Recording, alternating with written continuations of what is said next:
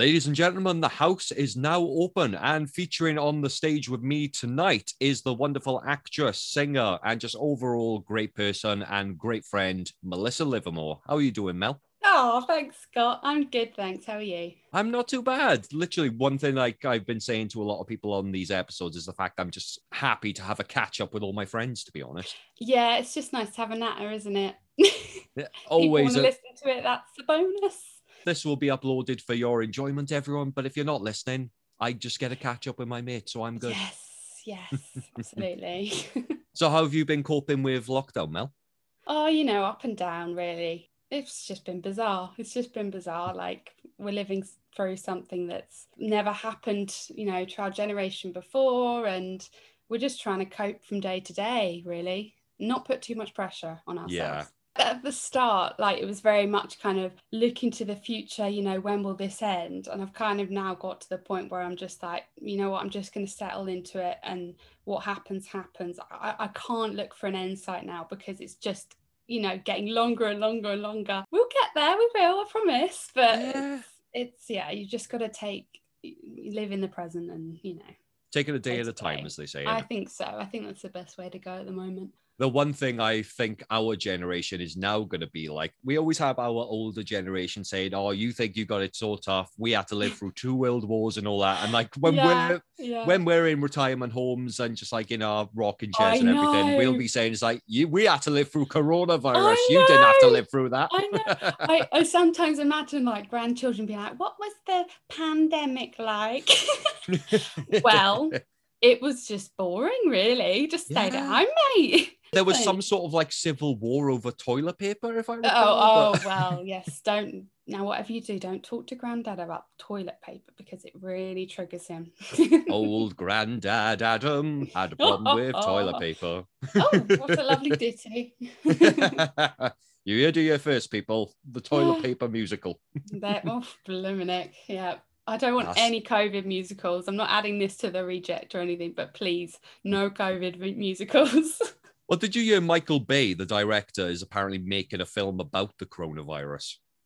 Is this the Kenneth Branagh thing? Or are you talking about something else? Michael Bay's the director of Transformers, all the action-packed films and all that. I haven't heard anything about the Kenneth Branagh thing, but maybe it's the same thing. But I think the Kenneth Branagh thing is a series, and he's playing Boris Johnson through the pandemic. And I'm just like, no, I'm living through that. I don't need it to be dramatized.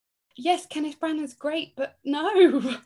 Kenneth, we can watch it on the news. I mean, YouTube's a thing. We can go back and watch all of those articles. Why would you do that? It's just happening now. Maybe in like 20 years, fair enough, but really?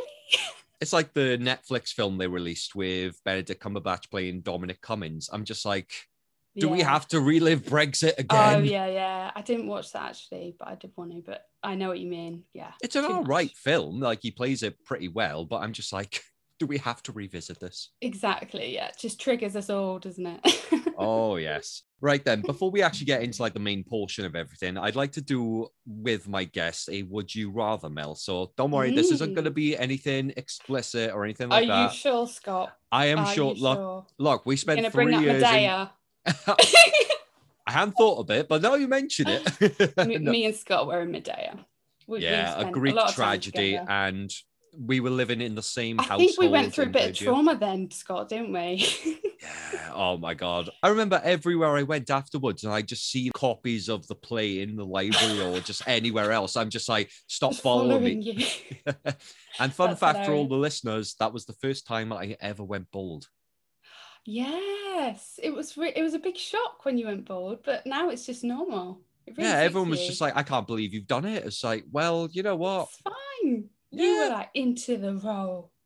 True a Welsh prick, as I like to call him. Were you told to do that? Did he tell you, the director, tell you to shave your head? Well, he asked me if I would consider doing like a number 1 shave all over. And I thought, sure, why not? And at first I thought he meant my beard. I didn't think he meant my hair. So I came in one day, like shaved the beard, just a number 1. And he was just like, you're not going to do the hair? I was just like, oh, you meant the hair? All right, sorry. And then before I actually get into anything else, the funniest thing was I was in the midst of shaving my head, and then all of a sudden my battery died. Oh no. And I did it like from the top first. So literally I looked like blimmin' Igor or some mad scientist sort of character. What have I done? I was just Probably would glad have none of added you to were in the Jason, house. to be fair. I will Oh, be yeah. not. Yeah, well, you had no idea. You're just sitting on your bed waiting for your batteries to charge. When will the razors charge for me, lovey? Oh, God. Bless Right. you. On Still, to it the worked. would you rather section. So, Yes, like I yes. said, Mel, so what I'm going to do, I'm just going to give you two things, and then I want you to give me the first thing that comes into your head. You can give Oh, a gosh, description of why okay. if you want to, but you don't have to. Oh, yeah. All right. Let's do it. Okay.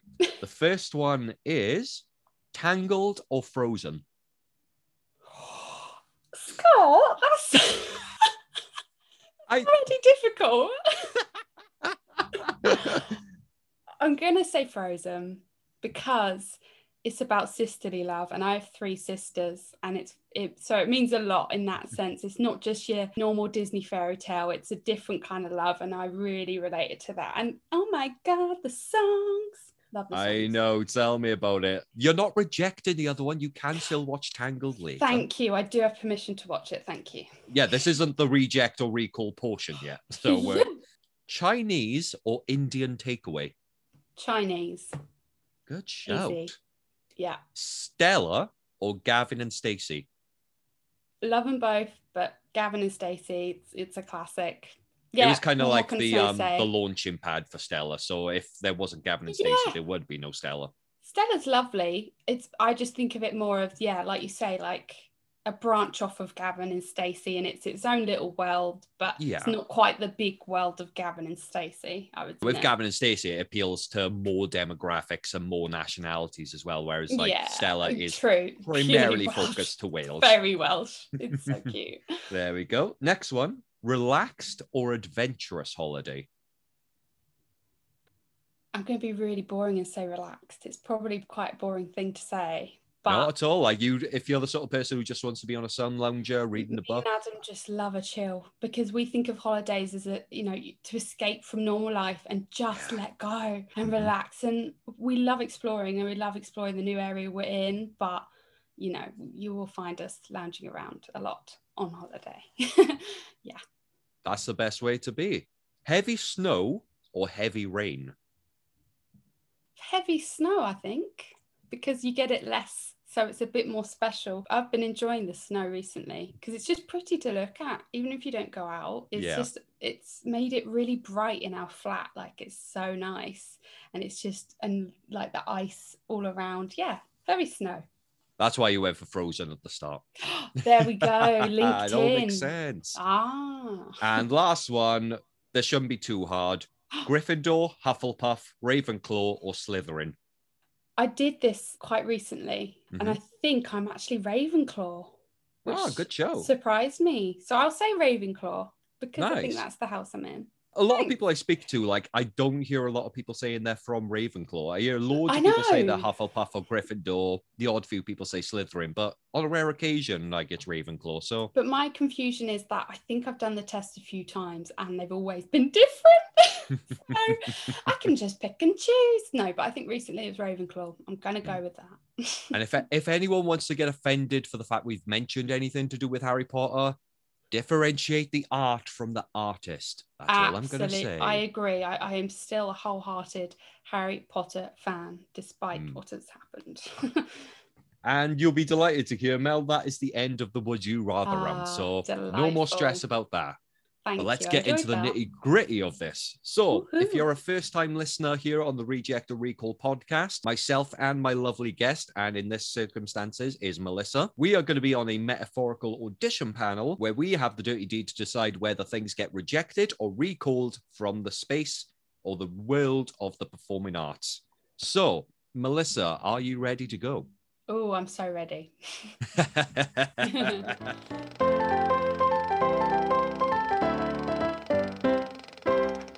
What is the first thing or person auditioning for us today, Melissa, and why are you rejecting it? The first thing I would like to reject is what I'm going to call Twitter teaser announcements. Let's call it TTAs for short, okay? Ooh. this isn't about people telling others what they've just got a part in. Like, I'm thrilled to announce, that's absolutely fine. Completely understand. You want to share your happy news. This is about people who like to go, exciting news to share soon, watch this space. Or they might say, I've just booked the most amazing job, but I must keep my lips sealed. I can't tell you anything about it. Oh my God, Scott. It drives me mad because you're not telling us what the job is. You're just basically saying, I've just booked something really cool, but I'm not going to tell you. It's trying to keep us in suspense, but actually, I mean, for me, it's just annoying. It's a massive turn-off, in my opinion. If anything, it just means that you're being a complete up yourself arsehole. It's just like, oh, look at this bucket I've got, but you don't know what it is. Yeah, I just feel like it's showing off unnecessarily. Like, I don't, like, if people say, I'm thrilled to announce I've just booked a West End gig, that's amazing. I'll be happy for them. That's fab. But if you're just going online to say you've booked something that you can't tell them, they're just asking for people to be like, oh my God, babe, what have you got? You got to tell me, all of that. Oh, DM me, babes, all that sort of crap. Yeah. Absolutely. And like within this as well, this might be controversial, I'm not sure. You crack on, you say whatever you want in this space. Don't like the hashtag actor's life. I don't like it. Okay. I don't like it because my reason for it is because, again, it just feels like, oh, it's so hard to be an actor, a hashtag actor's life. And it just feels like, I don't know how to explain it. It would like be like a chef or a cook, like very big you don't in their have profession. it for any other job. Yeah, it's like, oh, I cooked a spaghetti bolognese today. Hashtag It's chef life. Exactly. Like... Oh my God, Scott. Yeah. It's like, why are we showing off about our actor's life? Like, I get that we're trying to get some self-esteem from the work we do and the hard work we do as well. You know, just learnt my lines, hashtag actor's life, but I don't think people care. I think the thing is, well, like now you've mentioned it, like the hashtag actor's life. To be clear, I have used this hashtag, so I am guilty of it. Don't worry. Same. Yeah, don't worry if you have used it, because I've definitely used it in the past, but now on I will not be using it. But carry on. Yeah, I was gonna say, like, I think the way like you've described it to me now, I think that people expect hashtag actor's life has to be a certain way of living, or like you have to be doing like trying to make it a cool lifestyle. And actually the acting industry, the creating arts industry, it's really, hard, that it's difficult. It's, you've got to work hard. And this actor's life, you're trying to show it off in this, it's so easy to be an actor. It's not. No, definitely not. I had Natalie on you, one of the other guests on one of the previous episodes, and we were talking about this whole point of comparing yourself in a negative way. So say now if like you were on Twitter and you posted something like you'd just been on set working on like an ITV drama, and then I was at home thinking, oh, I kind of wish I was there, sort of thing. I think that's kind of where like the actor's life hashtag is like thinking, oh, I need to be doing exactly what this person is to be successful, if that makes sense. And obviously social media is a whole other conversation, and it can be very, very hard on your mental health when you're constantly seeing the happy side of people's lives. You only see half of people's lives on social media. You only share the good news most of the time. So if you're constantly going through your wall, or this isn't necessarily just Twitter either, it can be on other social media platforms. Of course. But if you're constantly seeing people going, I've just booked something amazing, but I can't tell you, or hashtag actor's life, like, you're probably already picturing, oh my God, they've booked this West End job, or they're going to be in this feature film, when actually maybe they've just got a line in EastEnders. And that's amazing too, but they're making it much bigger than it needs to be to make them look amazing and look at their step up in the career. You're not sharing anything to other people. You're not bringing anything to them who read it. It's all for yourself, which is why I don't like TTAs.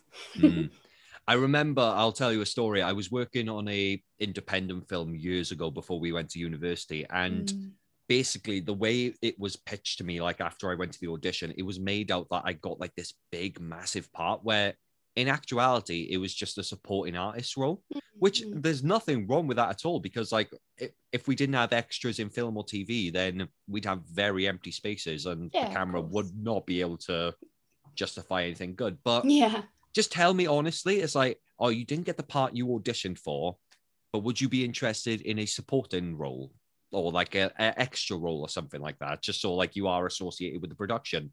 Be honest with me. Don't bullshit me. Just don't like make up.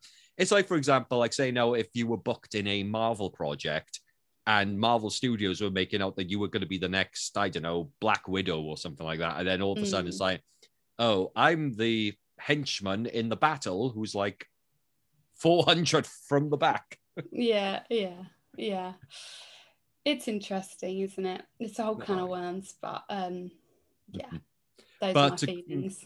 There we are. So to go back to the point originally of like a tease on social media, if anything, I reckon you should all be like Ewan McGregor, because he knew for ages that there was going to be an Obi-Wan series, but he never went on social media talking about, oh, I've just had a conversation with Disney and LucasArts. So I'm going, like you say, I think it's fine to put on Twitter or any social media saying, I've just been booked for this gig.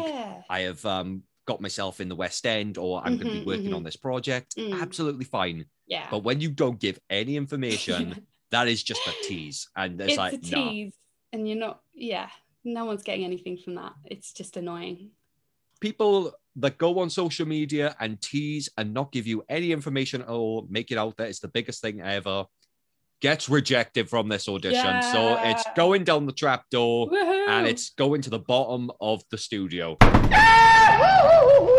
Right then, so we are 1 for 1 on the Reject or Recall podcast, and not a bad start to the audition day, Melissa. So what is the second thing that is auditioning for us, and what has it done that you want to reject it so much from the industry?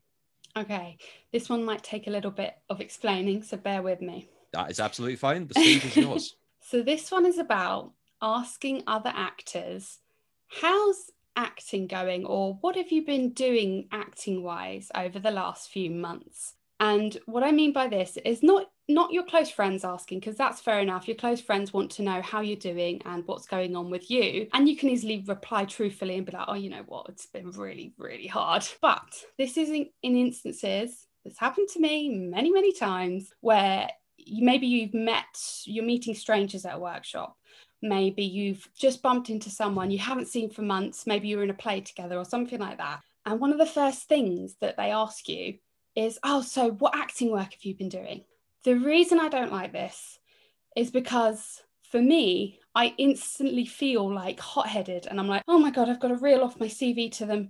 What amazing things have I done to make me worthy of their conversation? Because it makes me think they're judging me on what I've been doing acting wise for the last few months. So I need to come up with a sufficient answer for them to be satisfied with. But also they're comparing what I've been up to with what they've been up to. And so obviously the only answer I maybe can ask back is, oh, so what have you been up to? And then we just go down that rabbit hole talking about acting, when actually I think the conversation is more refreshing if we're asking, how are you coping these last few months? What hobbies have you been up to? How's your family? More personal things like that, because you'll get a lot more truth out of that person than asking them their acting work, because you're basically saying that's your worth. And in my opinion, like, I've probably had one big kind of job a year, that's it, and then maybe a few little things.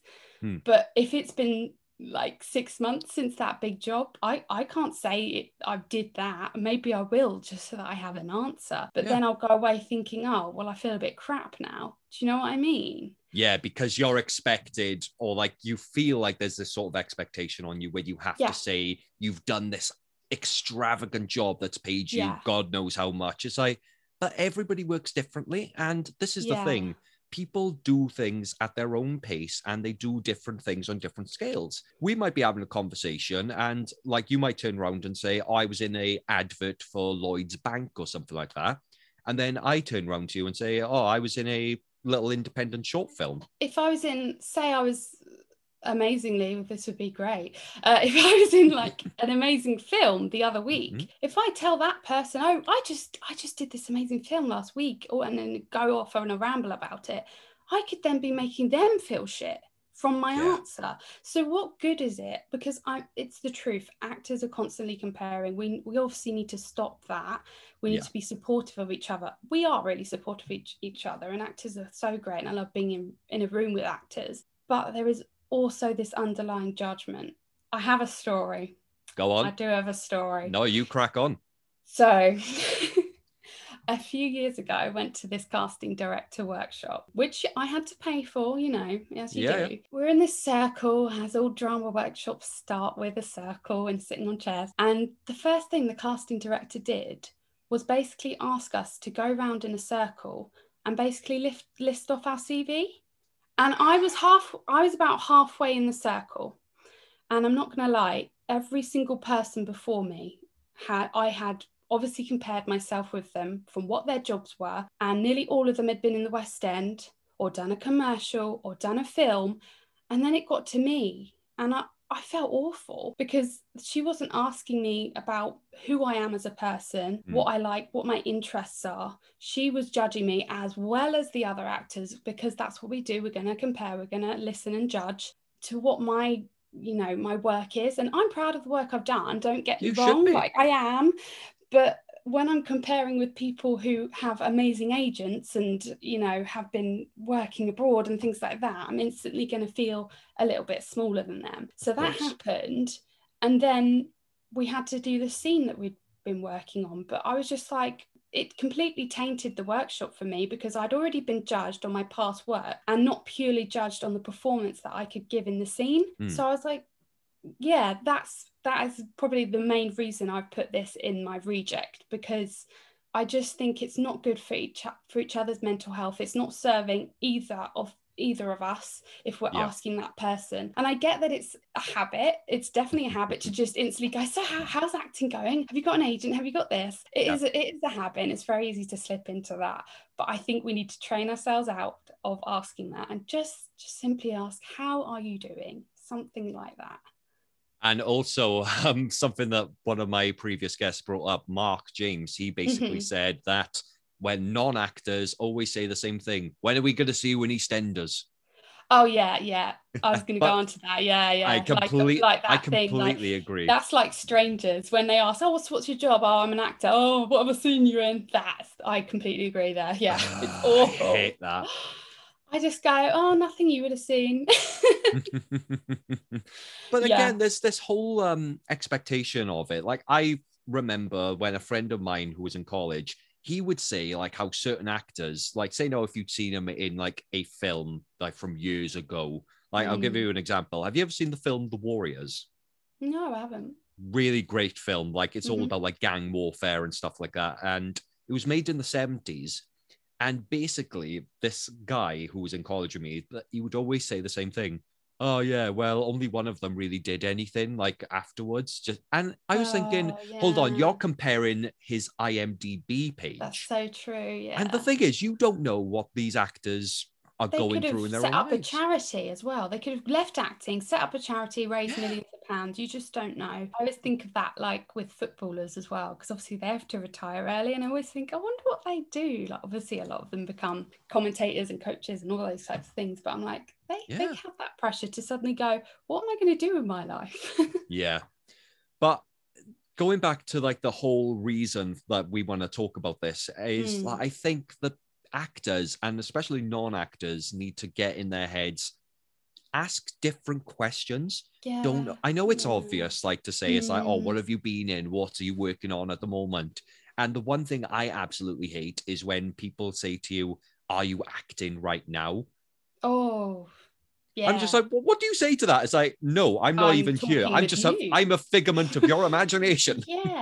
Yeah, absolutely. And I think my family are really good at this. They don't ask me like, so what acting jobs do you do, or what auditions have you gone in? They wait for me to tell them my news. If I've got, I've got an audition coming, then they'll ask me questions. And I think that's what we need to get into the pattern of, like, allow the other person to reveal something. If they want to talk about acting, great. If they don't, they don't. There shouldn't be pressure to do that. And it also kind of, there's a side note to this as well that I've often come across, is people asking me, so what drama school did you go to? And I'm like, why are you making that assumption? And why does every actor have to have gone to drama school? I've been asked that so many times, and I go, I didn't go to drama school. I actually went to uni and did acting. And I'm proud to say that. I'm proud of the university that I went to, but it makes me feel smaller than them because I didn't go to drama school. It's another thing that I feel like I'm being judged on. And there are so many actors out there who haven't had no training, who didn't even go to uni and are amazing actors. So don't judge me on that either. I'm rejecting this myself, is the people who think that if you haven't gone to a drama school or a performance-based institute, you're not going to make any sort of living as an actor. And I always say this, it's the actor that makes the career, not the education that you've got. Like people always say, it's like, oh, drama schools help you with your thing. It's like, yeah, but that all depends on how much work you want to put in. Like I know loads of people who've gone to drama school and they've done nothing afterwards because they just think, oh, I've graduated now, I've got an agent, I'm just going to sit back and let them do all the work for me. Yeah, and exactly. I can't remember. Like, I will say to anyone that's listening that wants to consider getting into the performing arts industry, or if you're an actor, or if you're having like a rough time, order a book called The Golden Rules of Acting by Andy Neinman. I've got it here. I've got it up here. Oh, it's fantastic. So it's a fantastic read. It's only like 100 pages long, and a lot of it is just like quotes and drawings. And there's a statistic in there that basically says like the amount of actors that come out of drama school that don't get consistent work. And that's fine, because if you wanted to work a 9 till 5 position for 300 plus days of the year, you go work in an office. Yeah. And the golden rule in his book, be happy, you'll work more. Exactly. It's all about your happiness, your mental health, keeping yourself feeling good, even if that means you're not acting. Just do what makes you feel better and what makes you feel good. Definitely. But I think I definitely agree with you on the point, Melissa, where we basically say that the people, the actors, non-actors, or any non-performers or whoever, never say the phrase, are you acting right now? Yeah. What is the latest thing you've done? Because it's all personal preference. And I still say to people, like, one of my most favorite jobs that I have ever done was when we worked on the Reluctant Dragon touring production. Yeah. And that was 6 years ago. And people like saying, oh, but that was 6 years ago. Doesn't matter. That's one of the biggest things I've done. I recently spoke about that in a large chunk of a cover letter for a children's production, because it was an outdoor children's production. And then I got asked to self-tape. So I was like, well, that piece of work out of uni that we didn't get any money for, we just did it for fun and it was fab. Yeah. It helps all these years later, Exactly. It's not about the last job you did. Like, can you imagine if you went applying for a children's acting theatre production, and then the last thing you talk about that you were in was like this over 18s slasher thriller film? It's like, doesn't quite match up with what you're applying. So, but I totally agree with you. The whole concept of saying, are you an actor, or saying the wrong questions to performers and making them feel rough is getting rejected. So it's getting out of the business, in my opinion. Trapdoor's been opened. It's down there. Bye-bye. Bye. 2 for 2, Melissa. I got to say, you are on a roll. I should become a defense lawyer. I'm very persuasive. I think you should. I mean, maybe not. Maybe you should apply for Law and Order if they come back. I don't think I'm scary enough, Scott. I don't know. You have played Medea, and you intimidated me a lot. That's true. I've lived with her for nearly a year, so yeah, she's scary. He has experience. I still have therapy for it. Don't see her in the morning. She's a witch. Give her a coffee. She'll be fine then. I was born on Halloween, so I could be a witch. If they ever do a Nightmare Before Christmas live action and you're not casting it, I'm going to write a formal complaint to Disney. Please do. Okay, Melissa, we're on the third factor for today. In our audition space, what has come through the door and why do you want to reject it today? What has it done that has rubbed you the wrong way? Hope I'm not coming across too cynical. My third reject is inappropriate, unfiltered casting calls. Okay, now, this is about casting calls that are scams, want to take your money. They're asking you for money to send them a photo or something ridiculous like that. Mm. Low to no pay casting calls. I can understand some to a degree, but a lot of them are not good enough. Say nudity for like a really small, low budget film or a student film. I've seen them. No. Yeah. Not needed. Not needed. One of my favorites, asking for real life people. I have never understood that. I see that on stuff like Star Now and Casting Now, and there's always this sort of thing where it's just like, oh, we're looking for real life couples who are actually real just people. Yeah, I'm like, well, what are you casting? Are you casting a documentary, a reality show? Am I a robot? I didn't know I had to work out if I was a real person or not. Like, they never specify like what the project is for, so it's like, hang on, this is a little bit shady. Yeah, or it'll say they're asking for real couples, and it's like, well, why can't you just get 2 actors pretending to be a couple? I think we're capable of that, but honestly, so well, now you go on. You've just reminded me of a story, like when we were in university. Go on. We were sat in this little space with a theatre practitioner and creates her own pieces and stuff like that. And we got on the subject of The Theory of Everything, the film with Eddie Redmayne playing Stephen Hawking. I know where you're going here. Yeah, you know the one. But for my dear listeners, I want you to ask yourself this.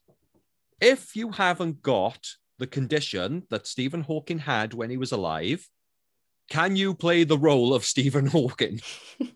Because literally this woman was saying, it's like, oh, I don't think he should have played that role because he doesn't have the condition. And in my head, I'm thinking, well, if that's the case, then you have to recast that entire role throughout the different stages of his life, because how is somebody who is at the early stages going to know what it's like to be at the later stages? It's called acting. It's a very complex issue, isn't it? Yeah. It's basically, to put it broadly, it's casting calls that waste my time because they're not legit, or they're not appropriate to the professional industry that is theatre or film or commercials, all of that. Yeah. In terms of the money side of it, like, I see so many casting calls that it's like boasting that, oh, this is a feature film, it's going to be great, you get £70 a day. You're like, no. If this is a feature film, you'd have a budget for a lot more than that. So that's a scam. You've got your priorities very wrong there, kind of thing. One time, I even saw a casting where the payment was a sandwich. I mean, that was actually in the description. Yeah, it said you'll get a sandwich. Now I'm thinking, what sandwich are we talking here? Are we talking a baguette? Are we talking an M&S? Is it chicken teriyaki? Is it tuna? Or are we talking like a garage sandwich, you know? I need to, know my how worthy I am of this sandwich. I mean, that was quite a shock when I saw that. I've heard about productions not being able to pay, but they cover food expenses. But Jesus, I get with student films, that's fine. Like, of course, they don't. So some film schools, which is amazing, do have a budget to pay actors, and that's fab. If you want to do a student film that's free, I completely get why. Like, you're getting footage, decent footage as well, because they want to be, film directors and things like that. Mm-hmm. It's the no pay for a film, and just like, I don't think that's worth my time, my friend. I think the thing as well, because there's so many platforms now where people are able to put up casting calls for it's no so easy to do it. It's like if you go on Mandy.com or Star Now or anything, there is a section where you can list a job and you don't have to be a premium member. So it's just supposedly people working behind the scenes are filtering these casting calls, but they're certainly not doing a good enough job, because I see these constantly, and it's so belittling and a waste of our time when we click on it and read it and go, oh great, another one of those. Into the darker side of it, I've seen some that are like, you're going to be doing a sex scene and possibly with the director, and I've seen you need to send a picture in your bikini to be considered. And sleazy. No, I'm sorry, but some vulnerable people who are desperate for a job will say yes, and they're putting themselves in a dangerous position, and it's just not appropriate. I think a lot of the time now people are spotting them and they're reporting them, and luckily these casting calls are being pulled down. Yeah. But the fact that they're being put up is just not good enough. I don't understand people at all. I'm just like, treat Yeah. people with respect and decency. But there's just bad people out there who just don't care, do they? Yeah. And it's just the worry when there's people who don't spot it and don't realize and go to that audition that is at someone's house, you know, which is not right. You should never go to an audition at a house. It should always be in a building, you know. Yeah. The only time I've ever gone to a house for an audition was because it was a student film, and they specifically said like we couldn't book a space out today, and I was just like, okay, you're students, I understand it, I've been there. And you know what, a quick Google, they always have to put a name or like a company to the casting call. A quick Google will tell you if they're legit or not. Like from now on, like I don't waste my time. I will always Google the name or the company if I'm unsure of the casting. And if they don't come up in Google, then who are they? They've clearly not established themselves. So I'm not going to waste my time writing a cover letter or sending that self-tape. It's so easy to set up a website. Like true. Wix is free. There's loads of sites where you can make your own website and everything. And again, that can be a backlash as well, because like I said about the casting calls, anybody can put one on. But if you've gone through the effort to make yourself a genuine website and you've actually got like a domain name and everything, then I'm thinking, okay, that you seem to have done some showing past work and things like that. And like casting calls that have just no information, like they just say need a young girl to play a daughter. I'm like, okay, in what's the story? When's it being put on? What am I being paid for it? Who's the director? Nothing. So it's just like, well, you've not put, even if it's a legit casting, like if you've not been bothered to write information about it, I'm not gonna inquire because I can't be bothered, mate. I do not blame you at all. It's just a waste of everybody's time, and it looks even worse. And then it could be the case like these are the most genuine companies out there and they just don't bother to put any detail into a casting call. They think, oh, well, this doesn't really have a character because it's supposed to be a silent piece. Yeah, but you can go in and give at least a paragraph about what story you want to tell. Yeah, and that just makes you think, well, they're not going to think deeply into who's applying. They're just going to flick through them really quickly and you're just like, well, that no thank you. Yeah. Mike, here's a question before I make the ultimate call of whether it gets recalled or rejected. Do you think, like, obviously, because we both went to a university to specialize in performing arts and acting, do you think, like, institutes or even drama classes should give, like, lessons on what to look out for, like the warning signs of dodgy casting calls? Definitely. Yeah. I don't think, like, we even knew Spotlight until our third year. I don't think I joined Spotlight till like April, and then the next month we were going to graduate. I didn't know how to navigate the site or anything. I didn't really understand it. And there we are, jetted off into our abyss of nothingness into the world of acting, not knowing how to even get the work. So yeah, definitely the basics of using these sites, and also what to look for in a contract, you know, simple things like that. You know, how to look for people who are maybe not in your best interests. Yeah, I agree. Yeah, that would be definitely a good thing to teach you.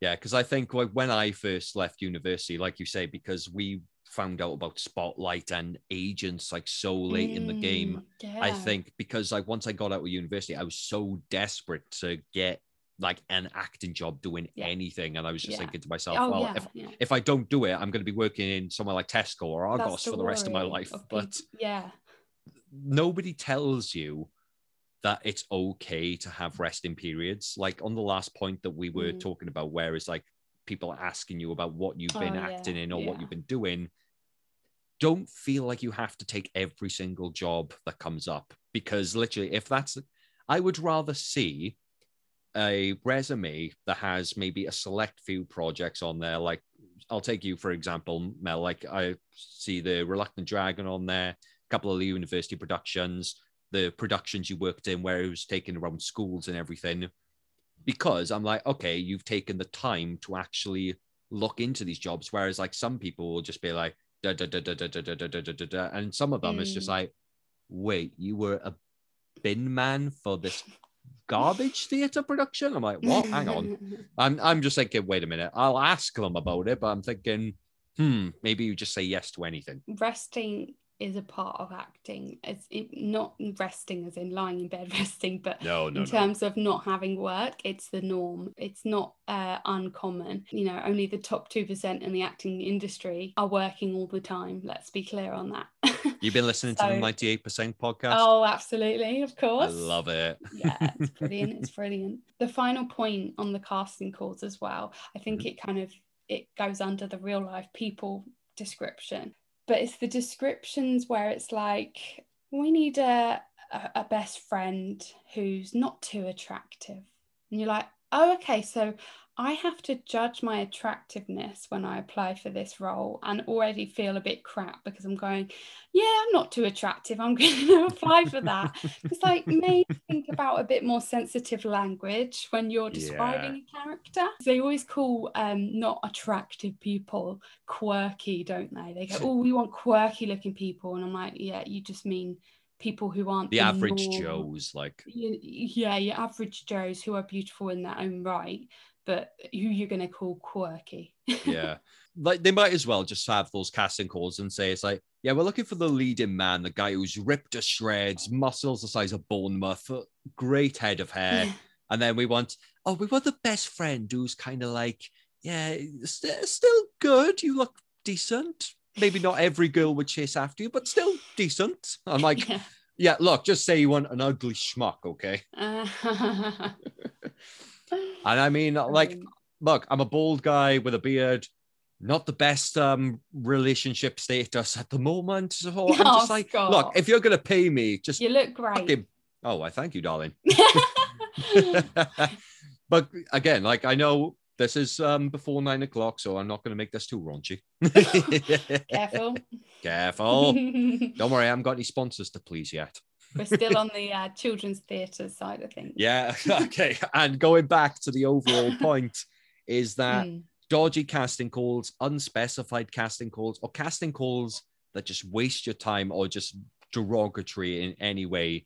Don't waste your time at all with them, guys. Don't think you have to apply for everything. If you're ever unsure, just ask someone else's opinion. Yeah. Even if it's like a former tutor, a friend who's in the business, like just run it past you. It's like, if I had a thing come through, I'd like to think, Mel, would you have a look at this? Does it look legit or anything like that? And you wouldn't judge me at all. You'd be like, no, it's just like, I'd be concerned looking at this as well. So yeah, definitely dodgy, unspecified, pointless casting calls, or casting calls for real people. They get rejected. You either specify, you go into detail, or you don't set up a casting call. Rejected from the business. And if you still do it after listening to this, you're a scumbag. You're just not wanted here, okay? You don't even go here. Well, Mel, it has been absolutely lovely talking to you. And I've got to say, I've enjoyed talking to you so much, and it's just been lovely catching up with you. Would you please, for the benefit of the people listening at home or anywhere all over the world, please give us an encore? I would gladly give you an encore. I will throw roses at your feet. It's a bit of a controversial one. I will be interested to know what you'll think. The controversy is always welcome here. I'd like to reject group auditions, please. Oh, okay. I might have put this in because on a personal note, I've made a bit of a tit out myself on many a group audition, okay? I feel that group auditions don't get the actors in the right mindset at all for what they want to do in that audition space. I think that, well, again, this is personal to me, but I feel like as soon as I step into that room with all these other people and there's an audition panel there watching, I feel like I'm being judged on everything. I feel like I'm being judged on the way I sit, the way I do. Should I be talking to other actors? Are they judging me on how I interact with people? Am I being judged on my water bottle or what I'm wearing? No, literally, I get these things. I'm literally walking into a group audition with an X-Men animated bottle. So it's like, who's going to judge me for being a geek? Are they judging me on the warm-up we're now doing in front of the audition panel with all these different people who, oh, hang on, her leg's a little bit stretchier than mine. Is she better than me? Do you know what I mean? Yeah. It makes me feel vulnerable. I find it exhausting. And sometimes I find that it's actually the lazy choice of the company to choose a group audition rather than see us individually. Right. And again, I have a story. Go on. I am all willing for stories here. Story time. Story time with Livermore. Dun, dun, dun. That'll be a podcast in itself.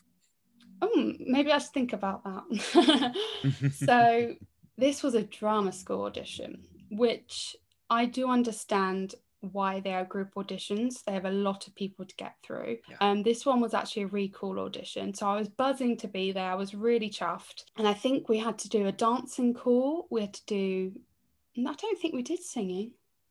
I think it was just dancing and acting. And the first part was dancing. And again, we're in a group, so there's lots of people. We get taught this routine and then we get put into smaller groups to perform it. And I'm in my group, we perform it. When we perform it to the audition panel, the girl behind me trips me up and I fall over. Now, yeah, I don't think she did it on purpose. I don't hold a grudge or anything like that. But I fell over. I'm the one falling over. I look like an absolute idiot. The worst thing you can do in a dance audition is fall over, I think. So yeah, that didn't make me feel too good. But what made it worse was when we went into the acting audition, we were still in those same small groups. So I was still with this girl who tripped me over, but it was all fine, it's all fine. And before we started doing our 4 bloody monologues that we had to learn, dear God, yeah. 4 monologues. I'm like, 4 why? monologues. I know, it was not necessary. It was, yeah. The new audition panel, we hadn't met these people. I think I met them in the original audition, but before we all started, they said, oh, I've just got a note here saying how well you did in the dance audition. Let's call her Lydia, to the girl who tripped me up. Yeah. They said, look, you did so well in the dance audition. So I'm thinking, oh, so they didn't notice that she actually got into my space and tripped me up, and also is praising her in front of all the rest of us, not saying anything else to us and just making us feel a bit crap because maybe the role was for a sadistic cow, so maybe that's why she got it. Then you're like, oh, okay, so she got praise for her dancing, and now we've got to do our 4 monologues and just pretend we didn't hear that comment. I just feel like I can't perform my best in a group audition because I feel like I've got to be a cut above the rest and I've got to show off, and it shouldn't be about that. And that's how it always seems to feel like we have to do that. It just, it makes me feel like I'm not as good as the other people in the room. Everyone's looking around at each other, who looks the nicest, who looks the most for the best for the part. And there's so many things going through your mind and you can't concentrate on what you're actually there to do, which is, show your best self and act. And you're not going to get a personal view of each auditionee in that room, especially with how quick group auditions have to go through, because it's the same with just interviews. Like a morning. You're so right. Like they're usually just a morning, that's it. And you're like with 20 other people and you're like, did they even look at me? I don't even think they saw me. I don't think I got barely a chance for that. So it's so hard. And a whole other thing is that a lot of the time they give you numbers, so they don't even put your name on your chest. Like you have how many times at university were we told you're a name, not a number? Yeah, that was like the slogan, wasn't it? Yeah. So many times I've just been given a number and I'm like, okay, great, I'm 22 today, so let's hope they like 22. And you're like, okay, I'm hopefully no they're a Taylor Swift fan. Catchy. It might help them remember me. There we go. Do you have any experiences of group auditions? I've done some theatre auditions where we have been in group auditions, and I do completely agree with you in the sense you have to perform in front of these other people and then you're questioning whether they'll get the part and all that sort of thing. And I do think there are some benefits to group auditions, and let me explain why. Yeah. Depending on what the production is and how much engagement you need to have with each other. Like, for example, I do my own short films with the Quality Productions, and there was the auditions we did for our film Dying Breed, and me and my friend Mark, who is the director, co-writer, we decided to do a group audition because we thought, right, we want to see what the chemistry is between the certain actors, because we thought like the dynamics of the characters needed to have a strong connection. But then again, a flip side to that is any good actor should be able to have good connection with anybody. I think it all depends on like the context. I think if it is like an individual role, like say now if like we're going for, I don't know, the leading actor, if it's for one specific character, then yes, I do think the group auditions can be rejected in that sense. But if it is for something like where you want to see the dynamic between two actors, then I can totally agree with that. I have had good group auditions. Like, I think my uni audition was really nice, and that was great. Yeah. You know, we had to perform in front of each other, but I never felt like compared. Like, we actually helped each other, because I think I had Johan doing my audition. I did too, yeah. Oh, lush. And he got other auditionees to help the other person performing in some way, which actually made us feel like we were working together rather than against each other. What is needed? And I do get group auditions where it's about an ensemble piece. Like, of course, you need to know how you're going to interact with each other. But I think there should be some sort of creative freedom in that audition. Put us in groups and ask us to devise a little piece. Like, that would be great fun. I'd be more than happy to do that. Yeah. Don't just make us sit in a circle, play games, and then maybe do a monologue in the middle of the circle in front of everyone, because that's not very inviting to me. I get what you mean. I get put off. I mean, it's almost like you're just thrown to the hounds, isn't it?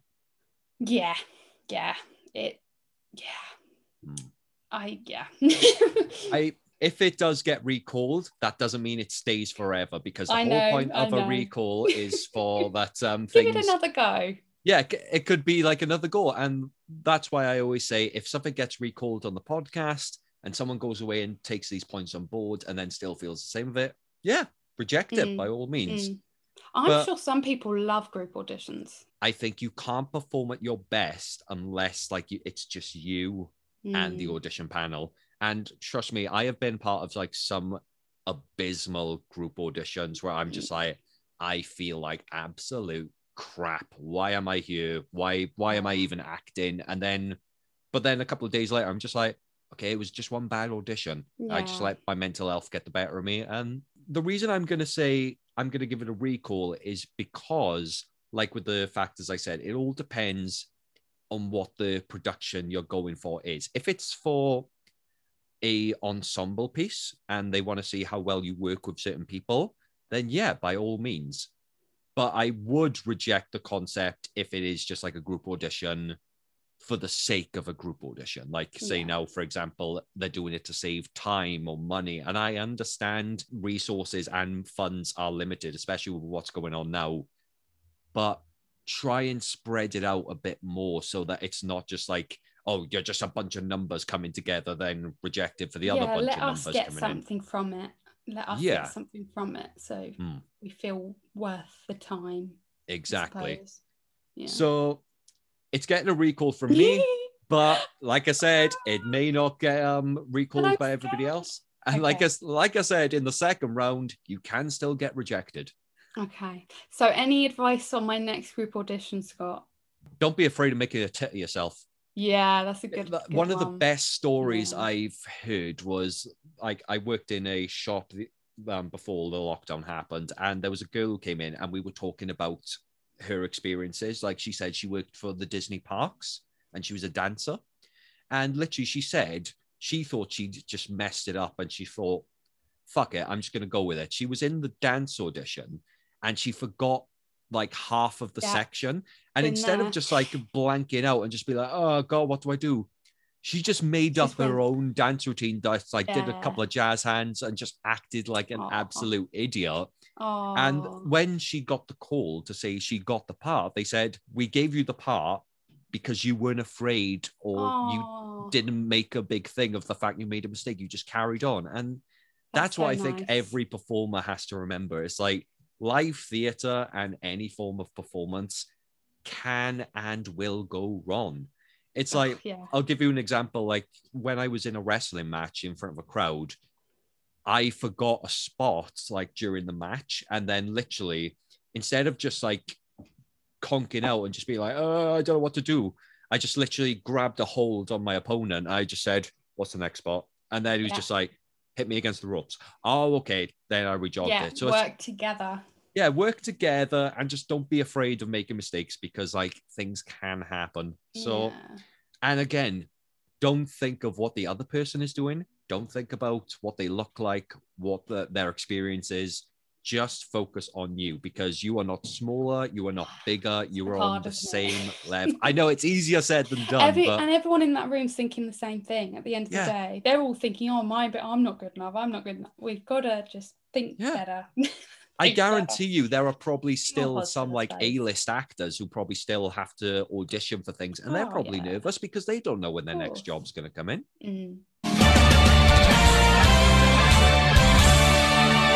Melissa, thank you so much for joining me on this podcast. And I just want to make a little note before we finish up. It was actually a conversation that I had with you 4 years ago that made me want to do this podcast in the first place. Yeah, I know. We're in London, right? I think so, yeah. We watched Alice in Wonderland. Yes. Remember the immersive show, which was amazing. And then we were just, I think we were just sat there having a mocktail before the show or after the show. And then I just said, I've got this idea. Yeah. And then we just started talking about it. We had like a massive chat and then we're like, you could talk a lot about this. So well done you. It's a good idea. It only took a pandemic and several lockdowns for me to get the balls to do it. easy.